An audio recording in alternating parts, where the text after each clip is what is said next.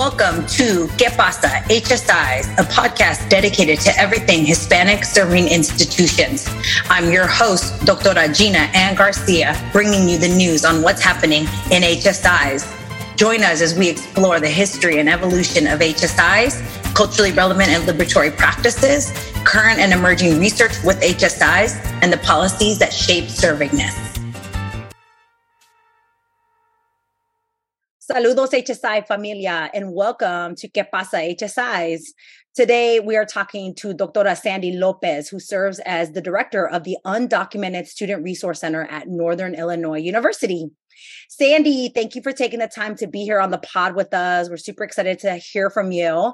So let's go ahead and get started, and let's hear about your higher education journey. Tell us about how you got into higher education. Thank you for having me. Love the podcast. A huge fan. As I said earlier to you, I'm fangirling in this moment, but I am so excited to be here and to share a little bit about my journey, my story, and what we can do to better support our students. So my higher ed journey, I am the daughter of an immigrant father and a borderland mother. My mother was a Tejana. They were both migrant workers. My dad actually, I always joke about my father learning English in Mexico and my mom being a U.S. citizen and living in the border and not learning English. And so my mom and dad, when they move to Chicagoland area, they stop being farm workers and they raise their family. But my mother doesn't speak English. So we're put into a bilingual program. And I can't remember when it is that I learn English fluently, but I do remember that my mother begins to learn English when I do. And my mother had no formal schooling, but even though she had no formal schooling, she valued education. My parents, they knew that a degree was important for social mobility. They knew that we needed to go to high school. And then that was their big thing, right? Because back then it was, you have to go to high school. So I go into a program, a bilingual program. We move when I'm in the third or fourth grade from a predominantly Latina neighborhood to a predominantly African-American neighborhood. They don't have any type of ESL, ELL programs. So they put me in speech therapy to fix the way I speak. And that was the wording they used, to fix how I speak. And so they worked hard on getting rid of my accent. And that was all I got, my little brother and I, as far as services, was speech therapy. Fast forward to fifth grade, I go to a predominantly white. We moved to a white neighborhood, and my school is it's located in a very affluent white neighborhood. And this is the first time I understand that I'm poor. I had never known what it meant to be poor. No one had ever pointed it out. Everyone around us was experiencing the same thing. I end up at this, white middle school and then go on to a white high school, and everyone around me is, majority white people. And so I'm in high school and I'm bused from a predominantly Black neighborhood. I missed the testing date. They put me on all the remedial classes my first day of school. Not knowing that I love to read, I had a tia who instilled the value of reading in me and helped my language bump up high, my comprehension, the language I use, it just skyrocketed after spending a summer reading with her. And I'm putting all these remedial classes. And I'm told, what's going on? I'm thinking to myself, And so I run into a woman one day. I'm walking down the hall. She said, "Why do I always see you in the hall?" And I said, "Oh, because I'm going to the library. I finished my work early." And she said, "Well, what do you mean you finish early?" She sends me for additional testing because I had missed the test date. I had been in Texas with my family and I missed the testing date. So they saw I was a brown girl from this neighborhood. She has to be in remedial classes. They test me and I get bumped up to a new track. Y ya me anda, because now I have homework and now I have to do stuff. And my mom's like, "Oh, por pendeja, you should have just sat there." And I was like, "No, Mom, I have to really do this work." And she's like, okay, échale ganas, right? So then she starts. And so that is my first, bit of barrier where I see just because they're making assumptions about who I am, right? Keeping in mind in all of this, when I get into this school system, I don't see my culture, my language. I don't see it valued. If anything, I'm mocked for what I'm eating, for what I'm wearing, and I begin to reject that. And they teach me to not love my own culture, right? There's shame that I feel for the first time. And then I start thinking, well, I don't want to eat chorizo tacos anymore and I start pushing back and I tell my mom, no, don't make that anymore. But damn, I love my mom's food, and they take that experience from me. They take that and I begin to want to be like everyone else around me. It's not until I get to college. Keep in mind, I only applied to one college, which is NIU. I love my institution. I can't tell you, there is not a bigger fangirl than me when it comes to my university because it has helped me so much. And it was the first institution that I applied to, the only institution I applied to really. I only went on campus the day I was going for orientation. And so I go to NIU and I take a Spanish class, and they introduce me to books by Sandra Cisneros. They introduced me to a book by, Allende, and Julia Alvarez. And I'm like, what is this? Right? I pick up a book one day called Drink Cultura, and I have to go find it because don't have the copy anymore. But it's the author's talking about being a Chicano, and it's like 26 essays or something, right? And I see myself for the first time. And I'm like, there I am, right? There I am. And so fast forward, I become a teacher for the deaf. That was my journey too. I end up going into deaf education. I end up working with deaf kids, and it's there that my Spanish, I start using it more, and I see the value because I'm translating for Spanish speaking parents with deaf children. And they start placing a value. And it's my professors who are saying, wow, you speak Spanish, that's going to be worth your weight in gold when you go into the profession. And finally, someone validates it. I end up at NIU. My first year, I didn't know what I didn't know. No one taught me how to be a college student. No one helped me. And I almost failed out. And so I find myself on academic probation my first year. And I don't know what to do. And I go and I ask for help. I swallow my pride. I'm like, pues no tengo de otra, right? As my mom says, no tenemos de otra. We had to go back. And that letter came to my house, and I said, no. This degree is not just mine. This is my family's degree. And as an undocumented student said one time, they said, the bachelor's is for our family. The master's, that's mine. But that PhD, that's community's. And so I was like, okay, what do I have to do? So I go back and I start getting tutors. And I pick it up. I change my major. I realize, you know what, physical therapy, not for this girl. I need to be a teacher. And I picked the right major, right? I start using my resources on campus. I graduate. I teach deaf kids for 7 years. And then I go back for a master's in instructional technology. And then in 2010, I find myself at the Latino Center, working as the assistant to the director. And I'm there that I meet undocumented students, and I see Latino students who don't know how to navigate higher ed. And I feel like this is where I belong. This is what I'm supposed to do. And I've been working alongside students ever since. Now in my position, I do not just work as, working, helping Latino students. I help students from all backgrounds because being undocumented is not an ethnicity, but I am helping first generation students. And the majority of the students I do help are Latino or Latina or Latinx identifying individuals. So that's a little bit about me and my journey.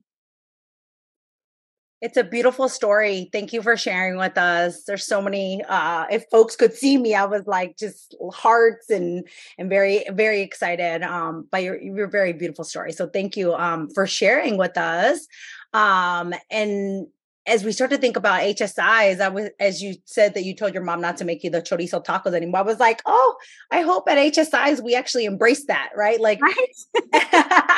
I was like, okay, because the reality is we want it to be the opposite, right? We don't want people to feel like they can't bring their culture to campus, right? If we really are an HSI. So yeah, thank you for sharing all that story. So let's talk about servingness then. So you didn't attend an HSI, and actually you don't work at an HSI. You're an emerging HSI, which we're going to talk about. So how did this idea of Hispanic serving come into your consciousness? What's your servingness journey? So again, I haven't said it yet, but I have 30 years at my institution, 30 years working, right? And so when I come to NIU as a freshman, I'm one of 8% of the Latinx population on my campus. I could go and not see anyone all day, right? And so I have been able to witness the growing number of Latinx students on my campus, and working at the Latino Center and seeing that it was in a building that had a Latino Resource Center and the Center for Latino and Latin American Studies, where they had a minor in Latino and Latin American Studies. Sadly, when I first started, students didn't know about it. But that's where the servingness comes, right? That validation, that seeing your language, your culture, your community lifted and valued, and seeing that there's knowledge there, there's worth there. And it's through that minor that I start to get between that and another episode or another instance later, that I get activated to wanting to help students to see. And so I made it my mission. To try to sign up as many students as I could. And I'm sure people got sick of me talking about the minor in Latino studies and why they needed to take these classes. But since earning my PhD, I now teach the intro class for Latino studies. So I'm teaching Latino studies, intro to Latino studies now. And when I tell you the servingness comes in the curriculum that we have, and in grounding it in students' language and culture, students said, I have never been in a class that saw me and recognized my family and my culture. I wrote a grant and I took them to the Mexican Museum of Art. And I remember, one of the students standing in front of them. She's like, I've never seen our culture displayed like this before. These kids are 18, 19 years old, and they've never seen this. Right. And they're from the Chicagoland area, not in Chicago because she was from a suburb. But there's that servingness piece, right? That validation piece, the programming that we do, the bringing authors, bringing speakers like you, like Prisca Dorcas Mojica Rodriguez, bringing people to talk about, who we are and battling imposter syndrome and being at predominantly white institutions. That's that servingness that comes. Right. And it needs to be there before we hit that HSI. That was one thing that some of my compañeras said at NIU, that we've been doing this work. We're like, we're not waiting. We're doing it now. Right. So there has been a task force that's put together. There are programs.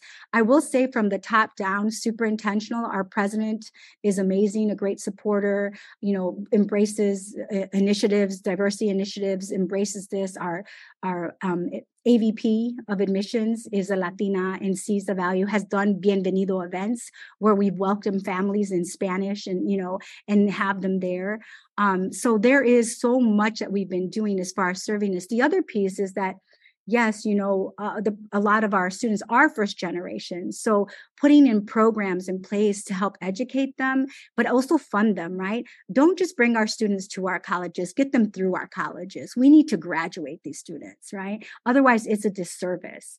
And so having a program that we have called the Husky Pledge, that says, which is open to undocumented students too, that if freshmen have a 3.0 GPA and their family makes below $75,000 a year, we will pay their tuition and fees. And they could have that all 4 years if they keep a certain GPA, right?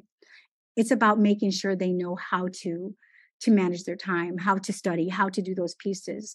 We have, obviously student peer mentors. We have so much built into the system, but in the servingness, particularly for Latino or Latinx students, is building that community for them.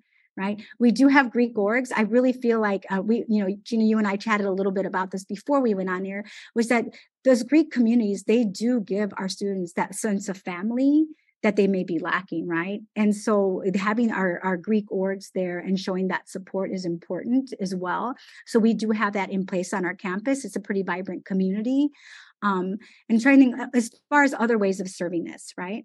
There's so many. I'm like, where do I start? Just making sure that we have staff that can greet our parents in Spanish, right? That can greet our students. Even just to get to our campus. I had a mother say to me the other day, I just don't know the way. No sabemos el camino, right? We want to get there, but they don't know how to get there. So we need to be giving them this information and meeting with them and making that time. That's one good thing with COVID. It allows me to open Zoom rooms and chat with parents, to jump into bilingual meetings, BPACs, and meet with, like 75 parents at a time and share what it means to go to college, how their children can get to college. And once they get to college, what we're going to do to support you. Domestic tuition, right? Our Husky Pledge, even scholarships that are from community colleges to the 4-year institution that help pay their tuition and fees. And specifically this year for undocumented students, we became a Dream.us partner college. We were supposed to take 10 students and help them get to zero with tuition and fees. I'm so proud to say we're taking 21 this year. And so getting them in and helping them and then doing all the wraparound services so that we truly do serve our students and not just enroll our students. Yes, absolutely. You have answered all the questions already. You wrapped it up. You answered all the emerging HSI. But I'm gonna pull you back a little bit because you jumped us in as part of your servingness, right? But I mean, you start you told us about your service journey is bigger than HSI, right? Which I think is important. That serving-ness isn't just about being an HSI. It's actually, for many of us, it's just part of who we are, right? Like serving our communities is actually just in our core. And I know that's the case with you. But the idea of being an emerging HSI is such an important piece, and you're sharing a lot of things that Northern Illinois University has been doing.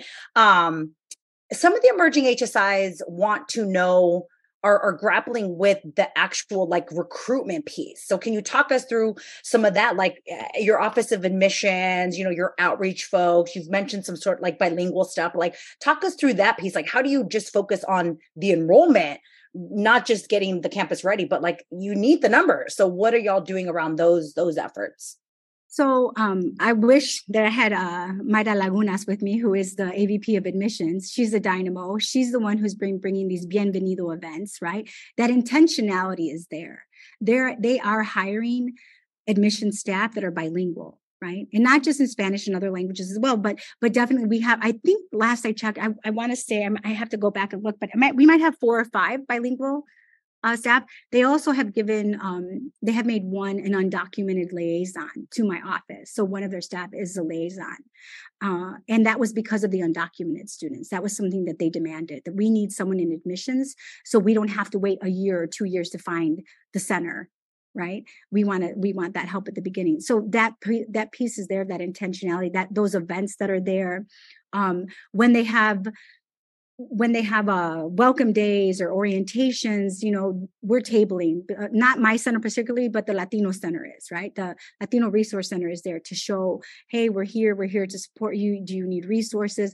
Our financial aid office knows about our centers. Our financial aid office and other centers know about my center in particular. So if a student were to come up and say they're undocumented, they know to direct them to me.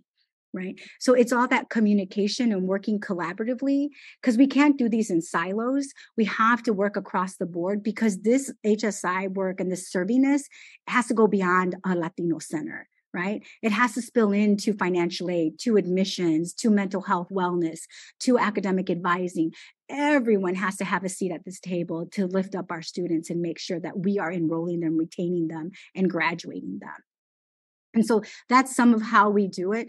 I will say, we've done 2 of those bienvenido events, and to have a parent come up to me and say, I'm going to send Mija to the school because I know there are people here who are going to care about her.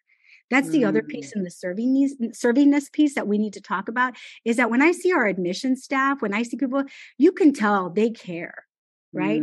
And sometimes we're so worried about being professionals that we forget we can be compassionate and we can care también. Like we don't have to strip that from who we are. I love Valenzuela's book about subtractive schooling, when she talks about to authentically care for our students.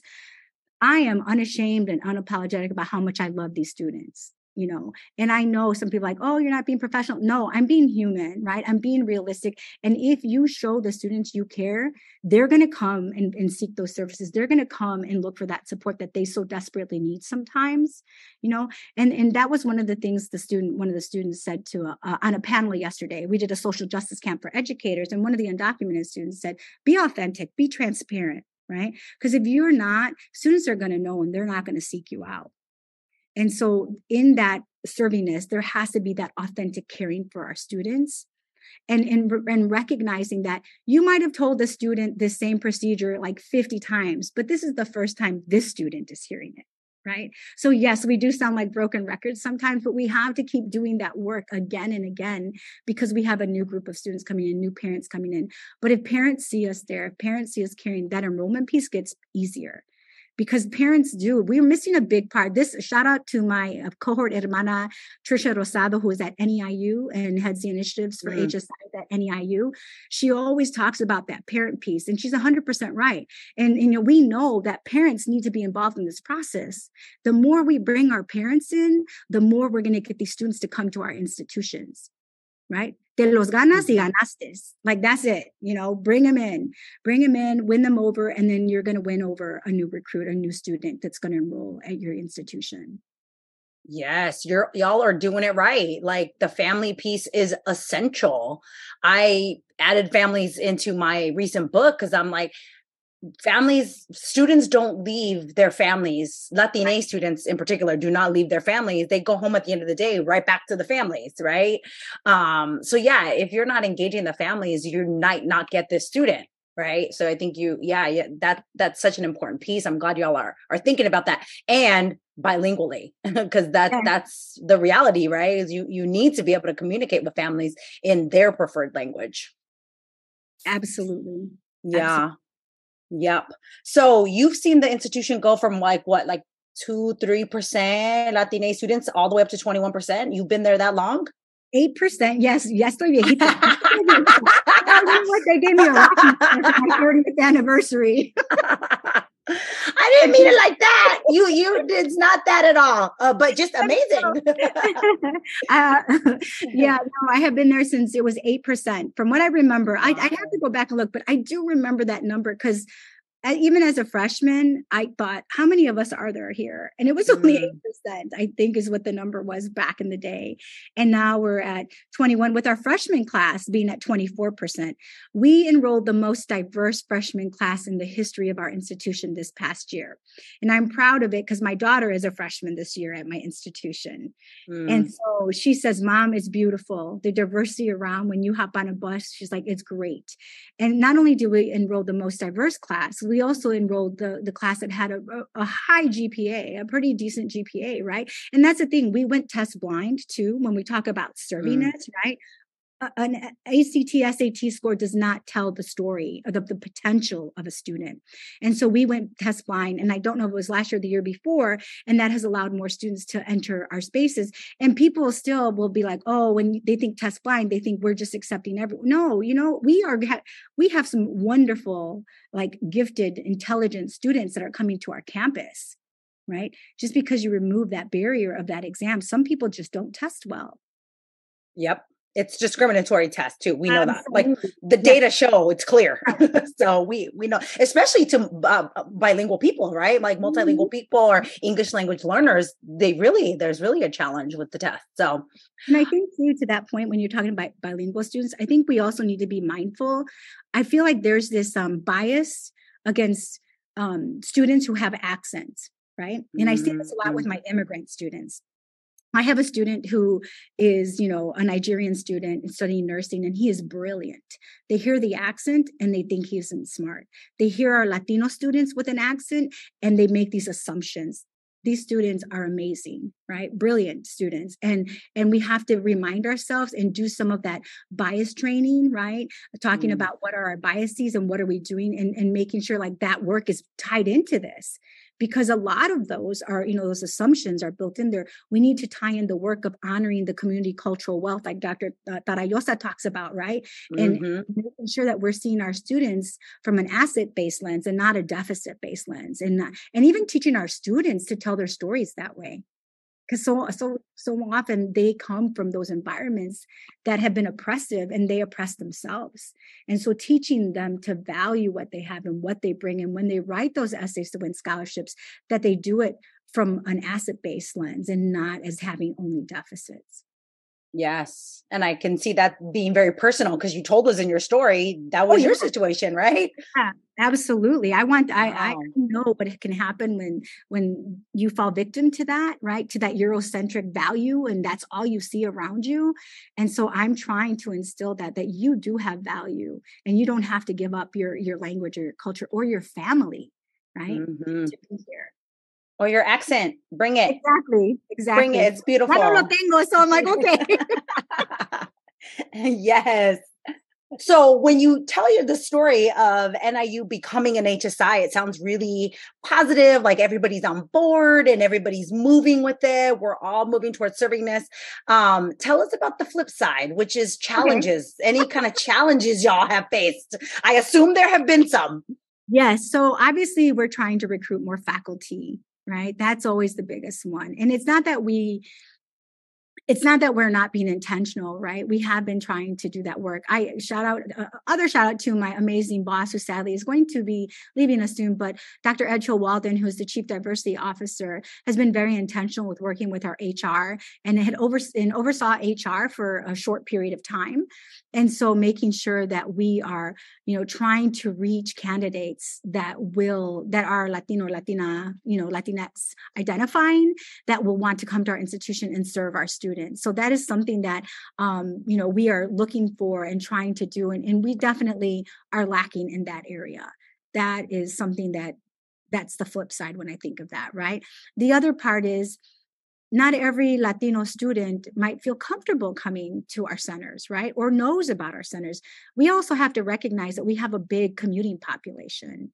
A lot of our students and commuters sometimes just come to campus and leave. So how are we reaching them with that servingness piece if they don't even know we're there? If they only go to one building, go to their car and head home, right? So the messaging has to be there. The faculty have to be there.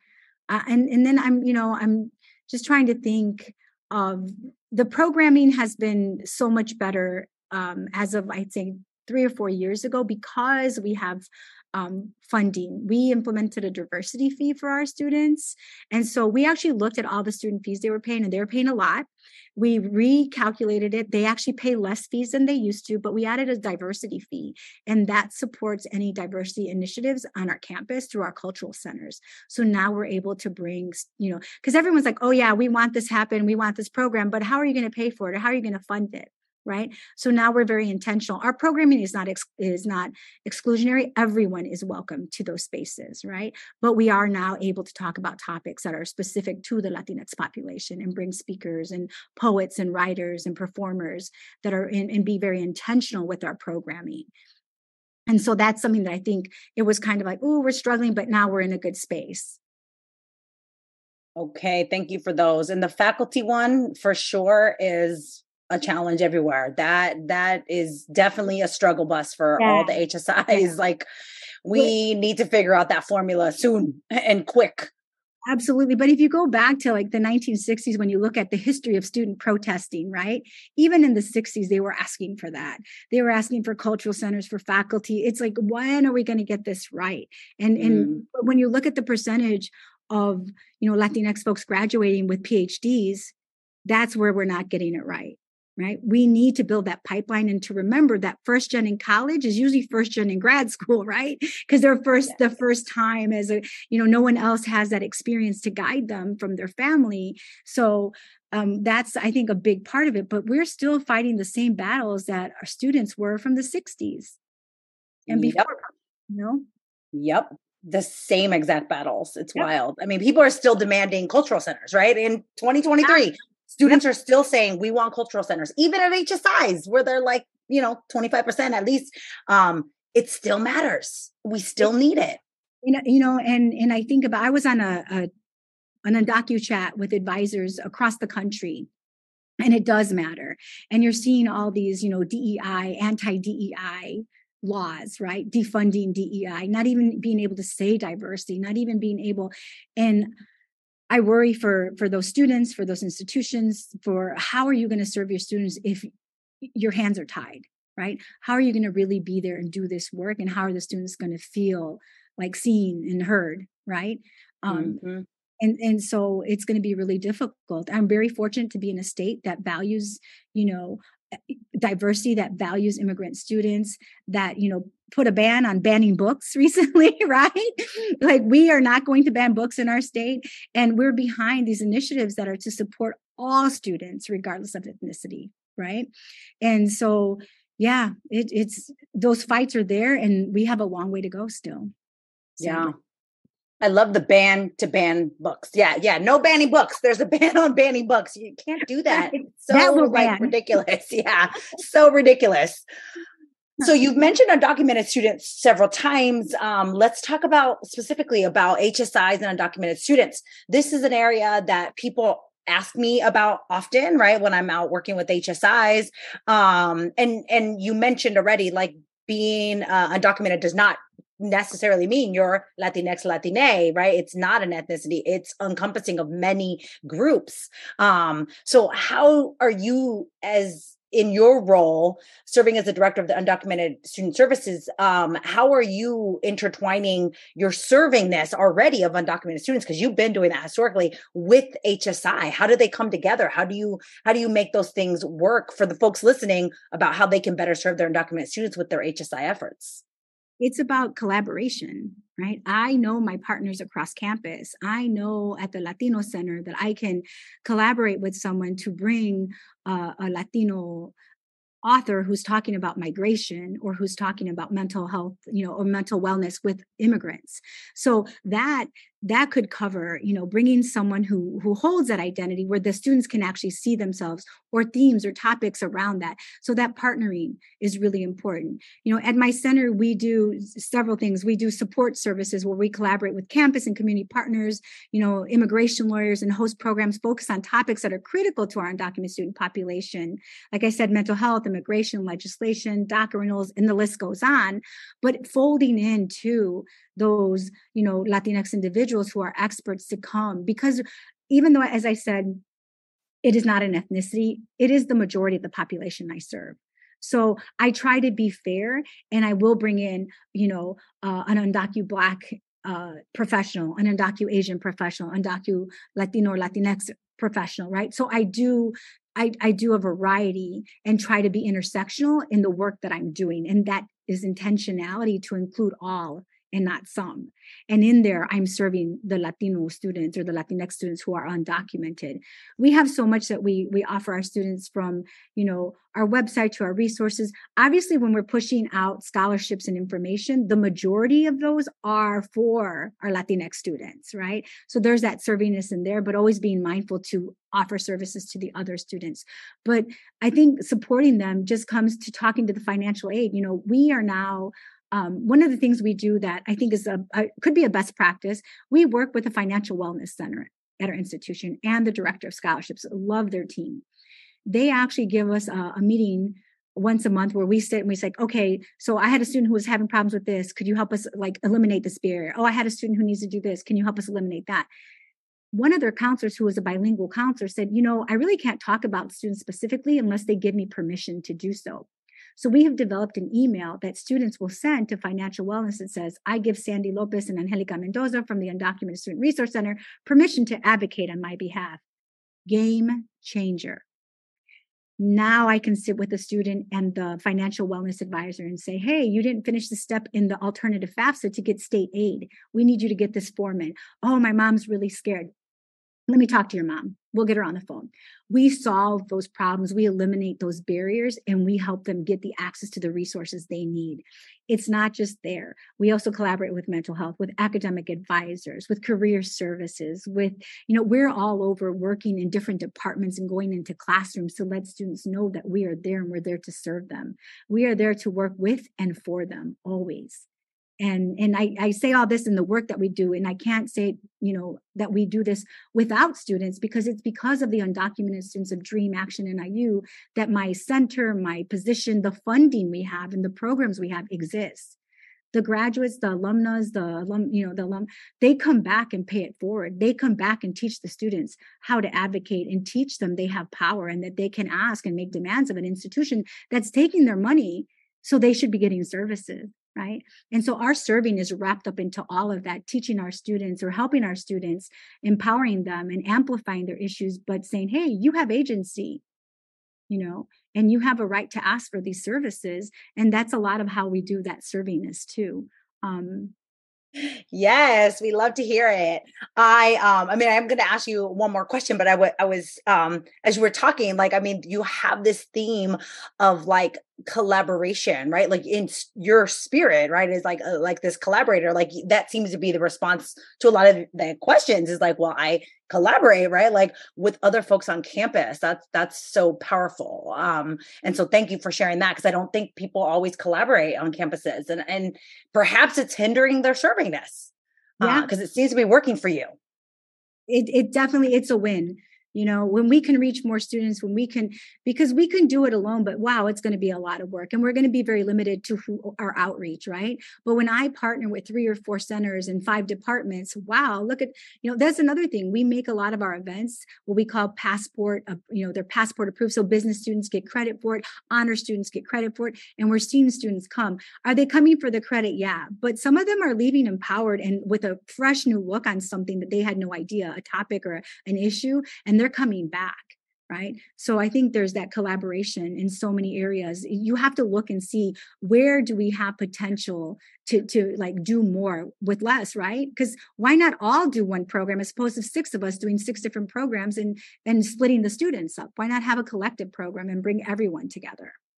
Yes, exactly.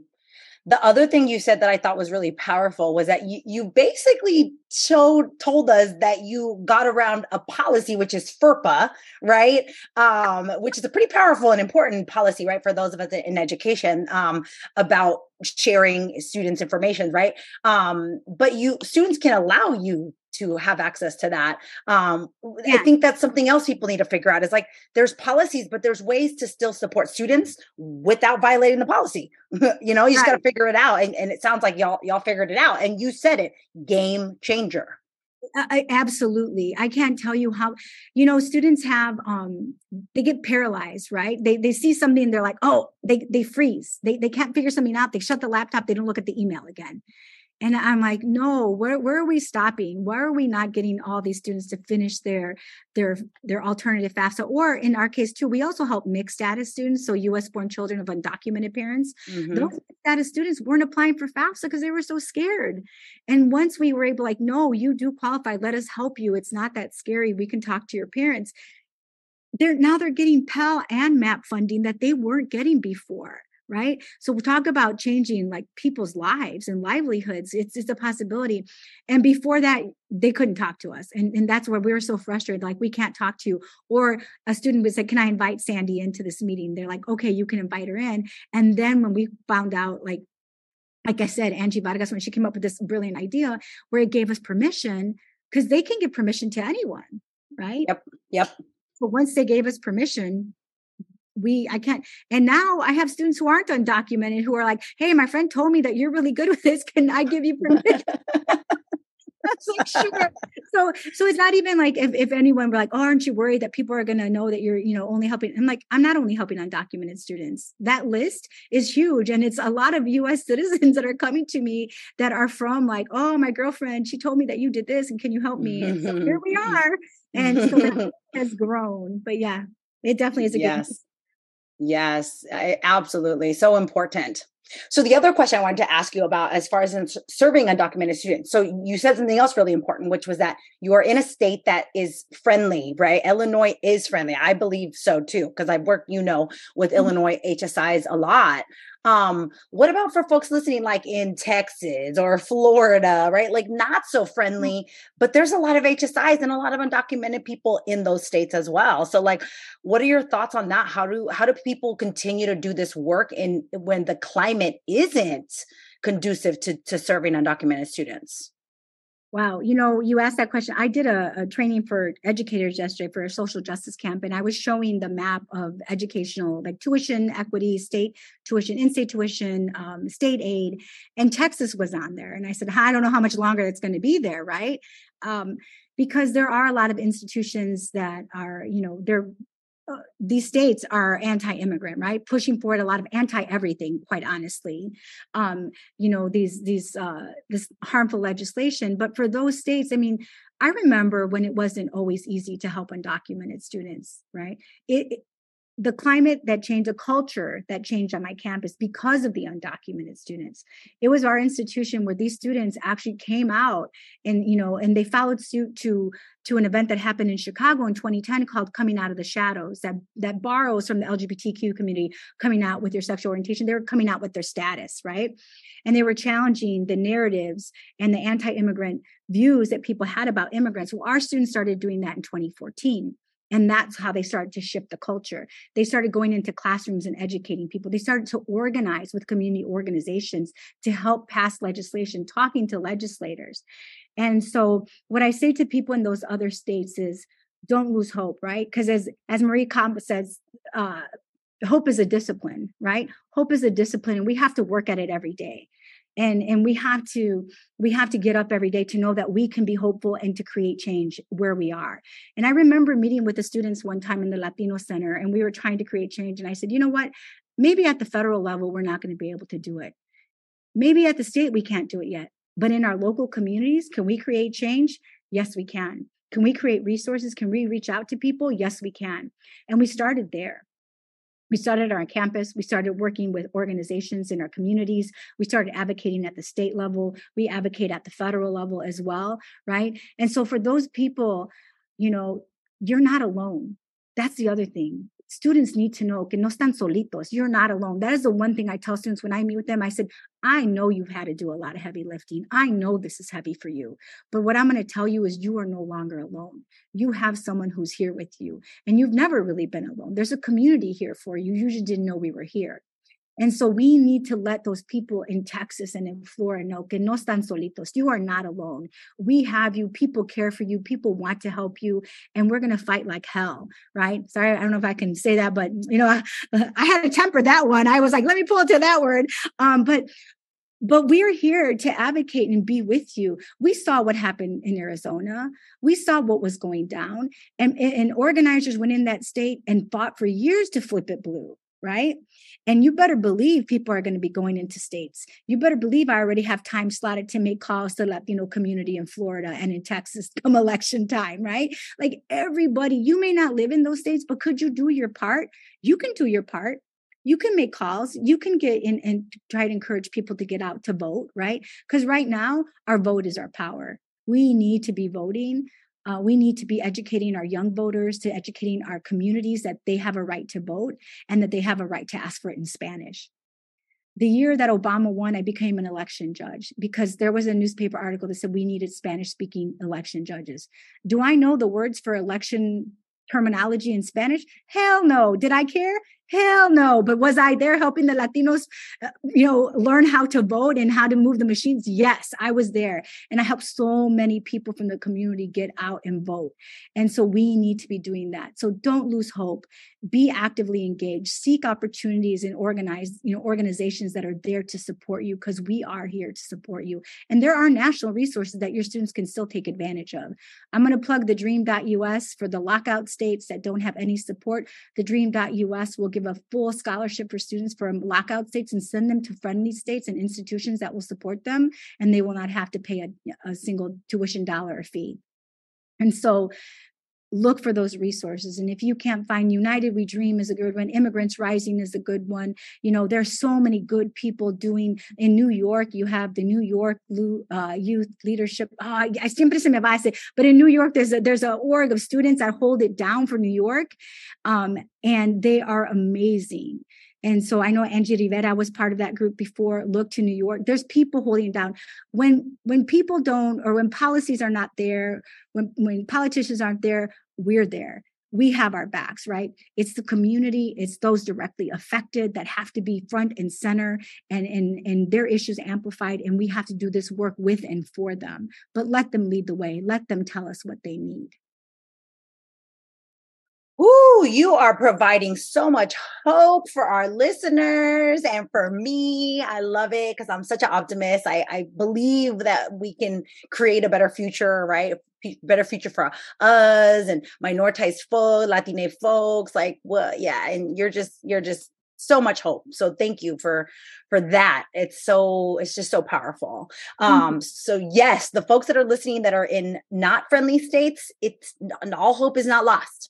And also now they're probably going to be calling you like those people who aren't undocumented and trying to get you to help them.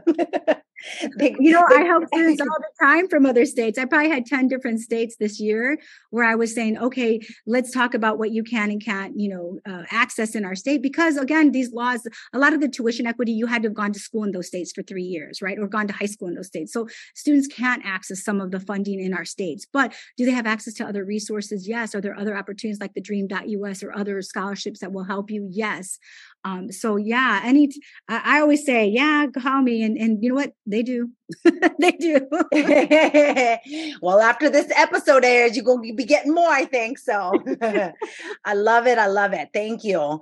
So I think this leads right into our next couple questions that I wanted to ask you about, because I know you are very involved. You're in different advocacy organizations. You're an advocate at the state level, at the federal level, pushing for different policies. So let's talk a little bit about that, because in the Serviness framework and in my new book, in the Transforming HSI's book, I talk a lot about how we actually have to access those external influences in order to do Serviness. Like if you're only doing it within your institution, it's not enough, right? Like there's more resources, right? So yeah, let's talk about that, because you are very involved with organizations such as Dream Action, NIU, and Illinois Latino Council on Higher Education. How are these types of organizations supporting HSI efforts and or efforts to support undocumented students? Like, how are you utilizing those resources to continue to do this work? As far as the Illinois Latino Council on Higher Ed, I'm such a proud member to be part of ELACHE, and I'm proud that my institution, and when we talk about that Serviness and what are we going to be doing, the fact that we're going to be hosting the conference this year. So the conference in April will actually be at my institution. And so, our mission is to work collaboratively with colleges and universities and stakeholders to increase access, retention, and advancement for our Latinx students, and not just our students, our faculty and our staff in Illinois higher education institutions. And so that work with ELACHE is super important, because we're pushing out, and students see at an annual conference that there are other professionals doing this work who are in higher ed, who have PhDs, who've gone on for master's degrees, that have completed their degrees. So that piece, that Serviness, we have a scholarship that we award, more than one scholarship some years, to students as well. So that piece, and we're also involved heavily in policy. We have a policy team that goes to Springfield, and we advocate for legislation as an organization. We go to Springfield as an organization and to advocate and to talk to politicians, and always looking at policies and eliminating barriers. So that's that piece of it. When I think about what we do as part of Dream Action, when I say we as part of Dream Action, because I am so lucky to have been allowed into that space and to be trusted in that space, right? And to know my place in that space. And I have been educated, right? As an ally, as an accomplice. I'm going to say accomplice because I do more than just, send an email or sign something or change an icon. I'm there with them, and I'm willing to take the risk with them, right? But always by their lead, not taking a place instead of them. And so that piece of Serviness and talking to policy, Dream Action in the beginning, like I said, we started working with organizations, Family Focus Aurora, the Illinois Coalition of Immigrant and Refugee Rights. It's like ICER, okay, in Chicago. We started going with them to Springfield, and our students started advocating and talking to legislators. We help with the temporary visitor's driver's license, with the Illinois DREAM Act, with the licensure bill that allows our undocumented students to sit for a licensing exam with their individualized tax identification number.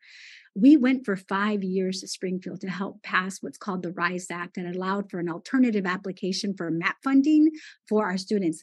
Another game changer. Students who had dropped out of college came back once they realized they could qualify for MAP funding. Last year, we helped pass the Undocumented Student Liaison Bill that creates a position like mine at every 2-year and 4-year public institution in the state of Illinois. We also have helped pass healthcare registry bills. We want our nursing or our healthcare professions to be able to be on the healthcare registry, right? And so before this meeting, I was scrambling to get here because I was actually talking to the community college deans and directors from the nursing schools to tell them, hey, your students still don't know they can be nurses. Please make sure you know the policies, and we're here to tell you what they are. And when I say we, I had Representative Dagmara Avelar with me. I had Tania Cabrera from UIC, collectively again, right? So we also have, when I talk about the work we do, institutions, undocumented student orgs from NIU, from NEIU, from UIC, from U of I, all these, it's a community of people that go down and humanize this issue and tell them why. Don't just have us in your schools, but truly support us and help us get to that degree completion.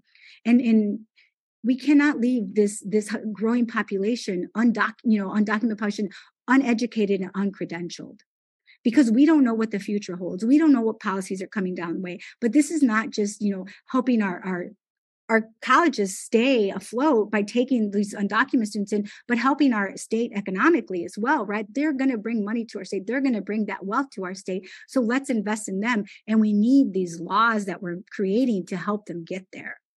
And so students, at my institution, the other part of serving this, we know the importance of student advocacy. We have a 3-day weekend called the Power Retreat, the People's Organizing Weekend Empowerment Retreat. So for 3 days, we bring in community organizers and past presidents of Dream Action and other student leader orgs that teach our students how to organize, strategize, and mobilize around an issue to create change on our campus, in our state, and in the institution.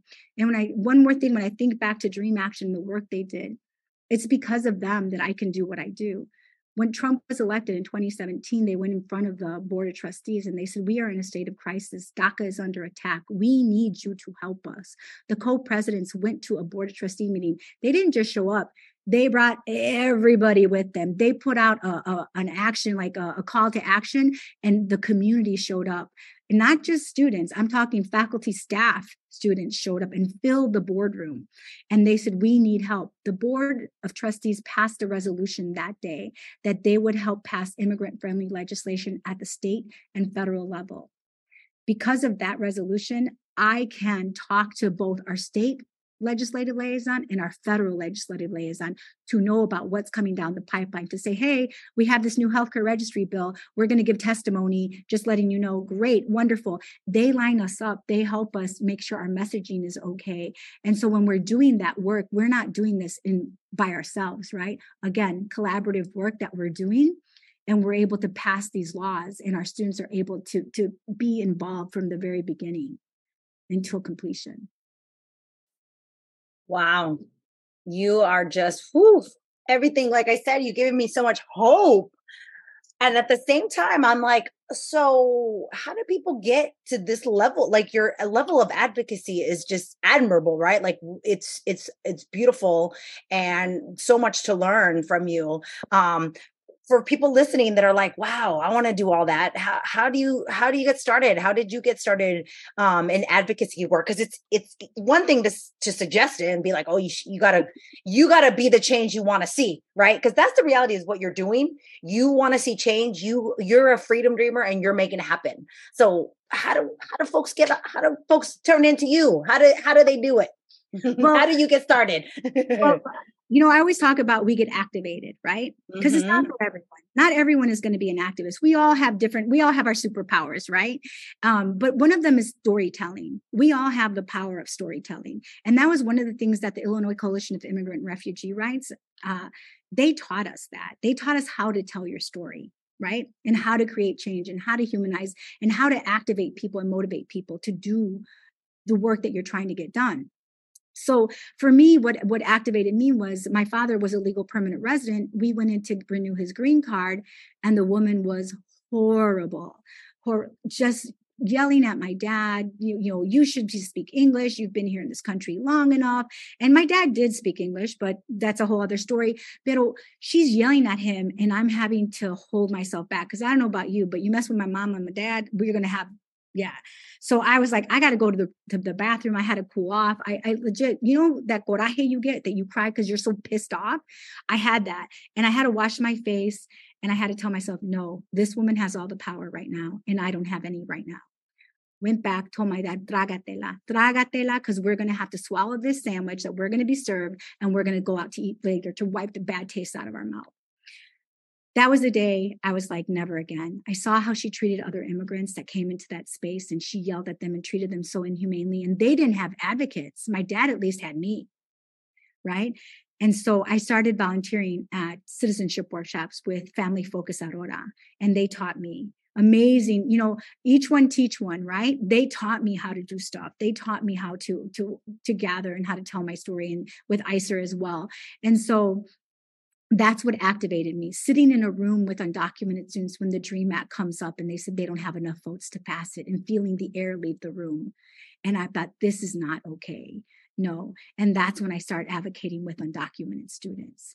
And so I didn't learn it all right away. And they made mistakes, but you know what? It's okay in this, to make a mistake if you're not trying to be harmful, but learn. Give people the opportunity to do better. Call them in and don't call them out, and let them learn from any mistakes they may make so that they can do the work and do better. And it has been a learning process for the last over a decade now that I've been doing this work.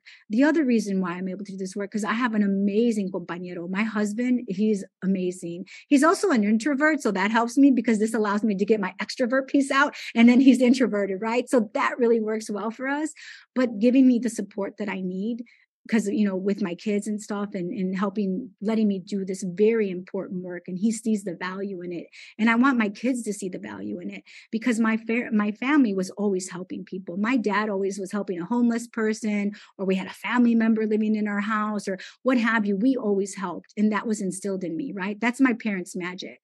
They passed that on to me, to care for people, to help others. But that activation for me happened with my dad and at the immigration facility. But now you can learn from organizations. People, if you care, figure out your why, right? There's always a challenge, a choice, and an outcome, right? There's always a challenge, a choice, and outcome. What's your challenge? What's your choice, and what's going to come of it? And my challenge was that woman. And my choice was not to sit back anymore. And my outcome is I've been blessed to be in a world with beautiful undocumented immigrants and the immigrant community, and to support students, and to have this knowledge, and to be able to create real change, not just on my campus, but in my state. Ooh. Now I'm thinking, when we suggest people hire more folks of color at HSIs to do good serving work. Now I'm like, you need some activists, right? Because you just gave me so many things to think about, right? Like, I talk about organizational change. Like, you are changing organizations, you're changing lives, right? Because of that activist in you. So yeah, I'm going to say that I'm going to start recommending that. Like, when is that going to be on our rubric, right? Of review? We should be hiring more faculty activists, more, educator activists, more folks on campus who are able to make change. Because for me, that's what HSI is. HSI is about making change. And Yes. Absolutely. And I do call myself an educator activist. It took me a while. It's really funny because my dissertation is talking about student activists and identity formation. And so many of them didn't see themselves as activists. And it's not until I get into my PhD program that I'm like, wait a second. I am an activist. Okay, I'll take it, right? I'm an educator activist. And now I do embrace that term. Wonderful book, Working from Within, Educator Activist by Dr. Luis Urrieta Jr. That book changed my life. I was like, I see myself when he talks about educator activists. I'm like, there I am. That's me. And so we do need to have that advocacy piece built in teaching our students to advocate, right? Because who was it? There was a student who came to my office one time, and she said, I didn't know we could ask for these things. I said, you better ask for the moon and the stars. And then wherever you land, but you ask for everything and see where you land. And she became a fierce advocate. I'd be like, amazing advocate, right? And activist. But she still, to the end, she would only call herself a leader. No, I'm a leader. I'm like, no, you're more than that. Yes, it's a whole nother level. Thank you. And thank you for the resource, for sharing that. So, all right, final question. No one gets out of the pod without answering the question, ¿Qué pasa, HSIs? Okay, so I guess para mí, because you said like I can, like a few sentences, right? I guess the biggest thing, ¿qué estamos haciendo para apoyar nuestros estudiantes, familias y comunidad?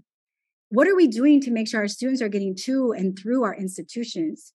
If we take their tuition dollars, we need to offer curriculum and resources and funding that will help our Latinx students not just survive, but thrive at our institutions of higher ed, right? So when we talk about qué pasa, or, come on, ¿qué está pasando? Because there's no accountability that we need to be accountable. When I first learned that there wasn't really any accountability, I'm like, ¿cómo? ¿Cómo que people are taking this money and not serving students with this money? Why are we not saying, no, you need to get on this, and you're not going to get these funds if you're not truly serving our students, right? So I think that's that awakening and that activism. Man, if you're a student in the HSI, listen up. you need to start saying, where is that HSI money going, right? How are you supporting me? What are you serving me with this? How is this coming to me? And it's not going to line their pockets directly, but is it going to create change, institutional change, curricular change, funding change? What is it going to do at your institution to better support you and those that come after you? Because sometimes the work you're doing in the fight that you have or the advocacy that you have you're not going to see the benefits of it. But 5 years, 10 years on the road, you're going to see the benefit. So when we say ¿Qué pasa?, how are we really serving our students? We need to be accountable to that. And our students need to be looking up and saying, hey, ¿Qué pasa? What's happening? What's the program? Where that funding going? And how are you supporting me in my community in this place? Exactly. The call to action. You've just wrapped it up in a big bowl. The ¿Qué pasa HSI really is a call to action, and you have embodied that this whole episode. So thank you. In inglés and español también. I love it. So thank you so much. It's been an honor talking to you. Thanks for having me.